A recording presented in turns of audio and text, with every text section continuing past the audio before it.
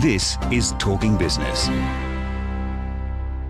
Joined now by Dan Ziffer, who is a reporter at ABC News, covered the Hayne Royal Commission and published a book called A Bunch of Bankers, A Year in the Hayne Royal Commission. G'day, Dan. Lovely to be here. And, of course, I work with Dan at the ABC, see him most days. And also I had a book out sort of partly about the Royal Commission, but one of many, Dan, there was a flurry of books about it. Well, certainly for the masochists out there, you can read them all. They all do very different things, and there certainly was a lot to cover. So your title, A Bunch of Bankers, is a joke. Of a title, obviously, A Bunch of Wankers, but and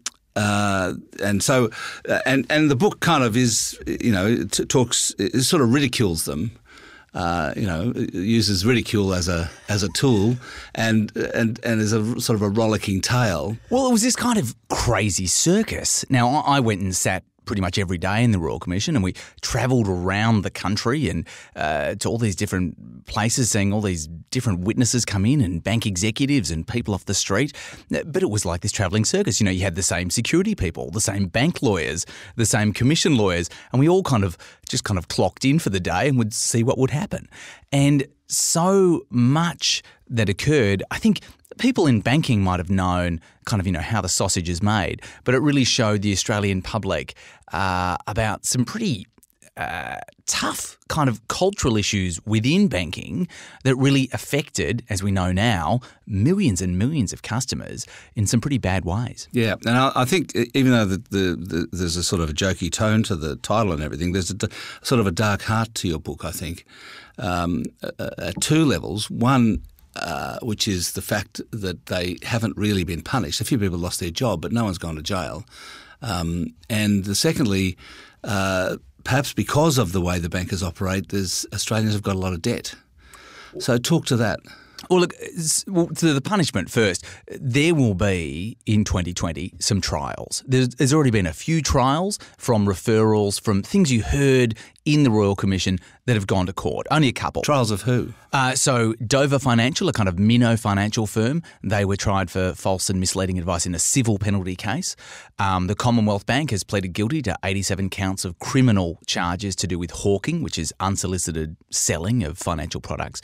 And there are going to be more cases. They've literally appointed the judges. So some of the really big issues, and my predictions based on talking to governance people, is that it will probably be National Australia Bank's Newless Super Fund. We'll have some questions to answer, as will AMP's Financial Planning Division about different scandals that were exposed to the Royal Commission. So there'll be more coming in the year, but certainly, no one's going to jail.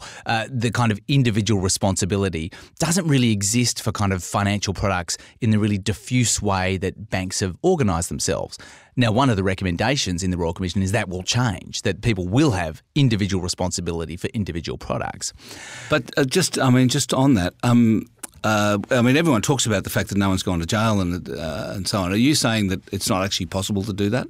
The way the law works is simply not possible to hold individuals accountable? It's very, very difficult to hold individuals accountable to a criminal level, I'm not a lawyer, but to meet the definition of a crime, you have to have essentially a guilty mind. You have to have an intent to do something, and the way that these products are created and organised, you often don't have one person in charge of them. It might be within a division, but there are other parts of the bank that have oversight. And so even when we look at, say, the Westpac example that we have at the moment, where they're faced with massive contraventions of anti-money laundering laws, there's not really one person that's in charge of that. Now, one of the key recommendations, what I call the boring but important recommendations in the Royal Commission, is that there will be a single person having individual responsibility for each individual product. And that, coupled with what will be some pretty high-profile public trials, will probably have the biggest impact of anything in the Royal Commission, because it will mean that going forward in financial services, executives will have to put their name to something. And so if they've got the advice from the legal department that, look, the product's not fantastic, it's legal, but there's probably problems with it, they will certainly quiver there and say, well, this is my name on this product. Whereas at the moment, unless people have done things that are they are very personally liable. They can't. Now, there's a few isolated examples. Does that mean that what's called the Bank Executive Accountability Regime, or BEAR, which was introduced, I think, by the coalition government in order to try to stop there being a Royal Commission, to say we don't need a Royal Commission, we've got this instead? Are we saying that BEAR doesn't work? Well, no, BEAR will be added to. So essentially under BEAR, not only will they have responsibility for, will the remuneration be able to be clawed back, but there'll be individual responsibility assigned to individual products. Right. And that's a recommendation that has been implemented, or at least will be. It's going to be legislated by the end of next year. So there have been some prosecutions. For example, NAB had a scheme called the Introducer Scheme, which was like a referral scheme for mortgages, where if you brought a mortgage to NAB, you'd get a small percentage. Now, the problem was there was a few dodgy bank managers who saw that scheme and went, these loans are coming in anyway. I can just say that I referred them, and I can say that my friend referred them to me, and we'll both get a little commission. So there's a Victorian bank manager who's gone to jail. Another one in New South Wales is on 12 months. It's gone to jail. Home detention. Yeah, he went to jail, and he can't drive the Ferrari that he bought with the $500,000 that he defrauded NAB. So, there are consequences. Jeez, he blew it all on a Ferrari. He blew most of it on a Ferrari, actually. It was like a $400,000 car, and he only purloined about $500,000. So, that's most of it. That's funny. And I'm guessing when he gets out of jail, he won't be able to drive the car either. What were some of the funniest or more gobsmacking moments in the commission? It was interesting because we'd have a few journalists there who covered most of it, and you could always tell when something was happening because everyone would be typing furiously at the same time, absolutely hammering the keys. I do remember sitting next to one of Australia's top financial journalists, Ben Butler, when AMP was in the box in the second hearings about financial planning. And this is the one that really exploded it. And all of a sudden, the then Treasurer, Scott Morrison, is talking about serious criminal penalties for corporate crime. And it's when they were talking about misleading the regulator and they were counting the times. And every single time that the counsel assisting, Michael Hodge, would say, well, that would be the 7th time in this letter that you've misled the regulator. And the poor AMP executive, Jack Regan, would be forced to agree. Ben Butler would just giggle, just maniacally. And we were all just in the back because it was so insane. These are top executives. These are people who run whole divisions. Jack Regan was running all of New Zealand and all of, these huge divisions. But I remember literally doing the wrong thing. I remember when, I wasn't in the commission as you were, but I remember when Jack Regan basically burst into flames. And took the company with him. He was just answering the questions honestly. But what he revealed was that AMP had knowingly misled the regulator a score of times and had interfered in a supposedly independent report about cleaning up a problem internally that they'd then given to the regulator and said, we've looked at it, we've checked it out, here's this report. But AMP had changed the report. They'd taken out the CEO's name. They'd taken out, all this really important information and put in other stuff to make it look like the CEO didn't know about these issues. It was astonishing, and the share price just about collapsed. And, of course, the chair and the CEO lost their jobs. And half the board. And NAB CEO and chair lost their job as well. But they were kind of the only ones, really. I remember sitting in Canberra, and they do a thing called a lockup where all the journalists get early access to this, 1,000-page, 3-volume report. So they've got a couple of hours to digest it and then be able to report on it. And I remember flicking through and someone just whispering, look at page 411. And there is written some really damning words about pretty much the only two people who were named in the Royal Commission, NAB CEO Andrew Thorburn and the chair, Dr. Ken Henry. And I remember reading it and just thinking, well, they're gone.